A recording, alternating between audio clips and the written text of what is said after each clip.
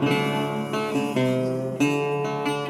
team, welcome to the Professionally Offensive Podcast. I'm your host, Joseph Cabrera. This is the spot where we provide raw, unfiltered insights from some amazing guests.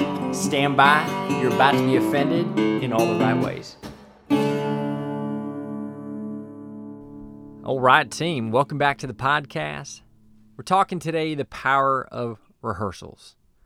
What is a rehearsal? Well, some of you might be thinking, imagining a Broadway show and the whole crew getting together and doing some kind of rehearsal before the show. That is a rehearsal, but that's not exactly what I'm talking about. What I'm talking about is a problem or a situation that occurs often in the workplace, often in organizations and on our teams, and oftentimes we just kind of glaze over it and do it over and over again. And I'll explain the problem for you. It's we walk into game day every day and we show up ill-prepared. And what I mean by that is that it manifests itself in situations where we do a new product launch and it didn't go well because it had a bunch of things that went wrong, or timing was off, or we were late on something, or we missed a piece of code, or we missed something just very simple, like we forgot to tell the client that they needed to be there right at the right time. Or there's a board meeting or some investor call, and it seemed like everybody on our company side was working for a different company because none of us were speaking the same language or aligned on the goals or objectives or the end state we were trying to achieve. Or you've probably seen situations where your nerves are just going through the roof and you are getting up in front of an audience and you're trying to add value in their lives and what they're trying to do, but you recognize that you're winging it, and so this isn't going very well. I'm sure this sounds very familiar, and there's a ton more examples. The beauty and the awesomeness of a rehearsal is that it allows you to accomplish a few things. One, allows you to see success prior to the event, allows you to uncover potential friction points, confirm that everybody around has got a shared understanding of what's going on, and then finally instill confidence before the big game day. This is something that I learned in the service and took for granted for a long time until I realized as I stepped into the private sector and started running teams that when I said, all right, well, when are we going to do our rehearsal before we kick off? And I used to get looks like, what are you talking about? We just talked about it, went through a slide deck. I think we're good to go. We'll show up tomorrow and put our uniforms on and get to playing. And what I realized is how foreign that was to me, because in the service, one of our superpowers, there's a lot of things that makes the U.S. military really great, but one of the things that is our superpower is not something we talk about often, and is the power of what we invest in and how we prioritize rehearsing. Before any major operation, before any mission, before any small mission even at that, what we'll do is come up with a plan, and then we will rehearse that plan as many times as you possibly can.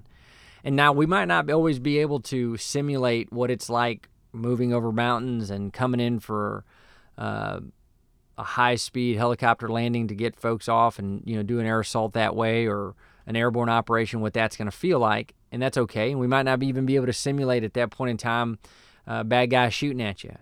But what you can do is walk your team verbally and physically through what those steps might look like. And so in the military, just to give you an example of what that looks like, to help you visualize what that rehearsal looks like, all the players that are going to be on this mission shows up to a room, right? We've already read the plan. And what we're doing now is we'll typically draw what we call a terrain board on the ground. And we'll do the best we can to simulate where the mountains are going to be, where the objective is, where we're taking off from, the equipment we're going to be bringing. And we'll try to organize the people that are on that team in the relative areas and kind of generally group them in the right ways in which they're going to operate. And then what we do is we talk out the entire thing. What's the situation? What do we think the weather is going to be like? What do we think we're going to encounter as soon as we land? What are the potential things we hadn't thought about? And what you also are doing is having the individual people carrying out the specific parts of the mission talk their part.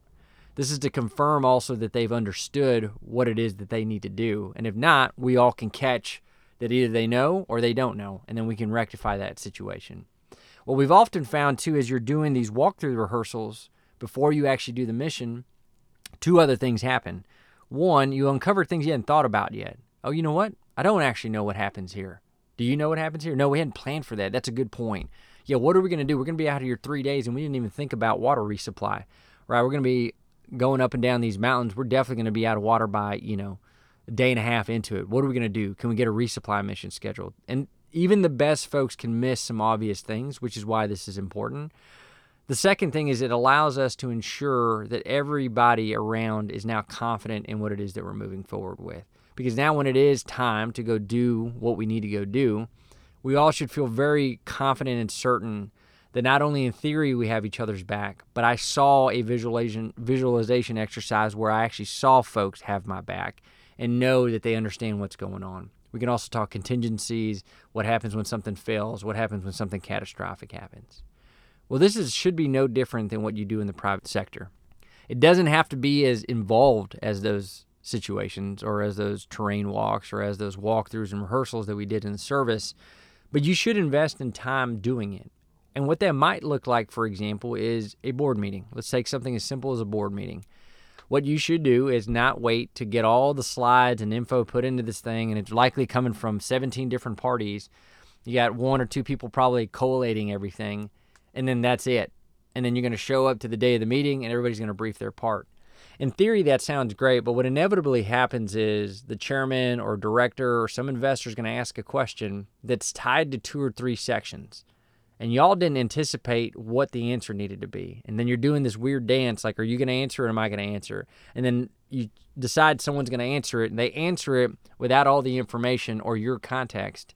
And now you're sitting here not aligned. And even worse, you may not, if you do decide to correct that situation in front of your investors, well, now you look sloppy. Or what often happens is you decide to say nothing until after the meeting, and now you maybe didn't tell the full picture or tell the full truth of what's going on. So that's no bueno.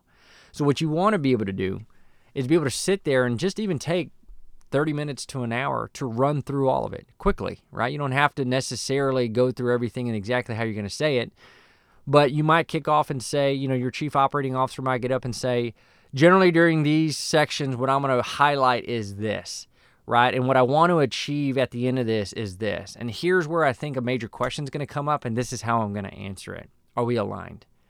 When you do those things, it allows everybody to have this shared information and allows you to walk into this meeting not feeling like you're going to get got, right? You're going to be confident. You're going to be a cohesive team. And sure, there's going to be things that come up that still aren't perfect, but at least you're going to be much more aligned than you would have been just winging it and stepping into this. This example or this process of rehearsals works well with product launches, works well with new branding, works extremely well with the town hall.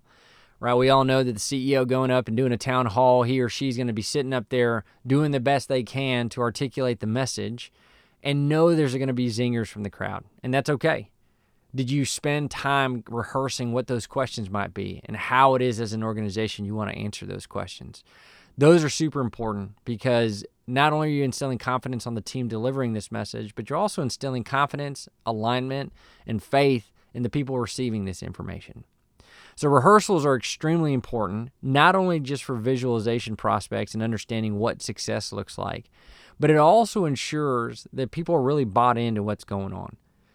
Oftentimes, as leadership teams, we can take for granted that if we've sent an email, put it in a slide deck, or delivered the information even verbally one time off somewhere, that there's buy-in. You get real buy-in when you get your team to fully interact with the process, right? All the good, bad, and the ugly of it. Because now it becomes owned. A natural thing that happens with humans is as they're moving through a process and contributing to that process, they now naturally are taking ownership of what's going on, which now allows them to help seek out solutions when the bad thing does happen or when the friction does occur. Now you've created true ownership. So ownership with rehearsals is an extremely favorable byproduct of a rehearsal, and it's something that we take for granted as leaders and one of the things that we can really do a better job of as we move forward. So rehearsals, look at them. Again, they ensure success because they're helping your team visualize that ahead of time. You're going to uncover potential friction points and obstacles along the way. You're going to confirm that everybody knows what the heck's going on. We're all speaking the same language and talking about the same things. And finally, you're going to instill confidence. Folks, the next day when they're actually about to go do the thing, are going to walk in with swagger and not with fears. They're going to be sitting there knowing that I anticipated this thing that was going to go wrong, and I know exactly what to do. So, next product launch you got, next board meeting, spend even just a few minutes rehearsing. Just give it a few minutes try. See how much better that engagement was when you do it for real, and I guarantee you'll build it as part of your main standard operating procedure for what you do. That's all I got. I'll see you on the high ground. Well, thank you all for listening. This is the Professionally Offensive Podcast. You can catch us on all platforms. JC out.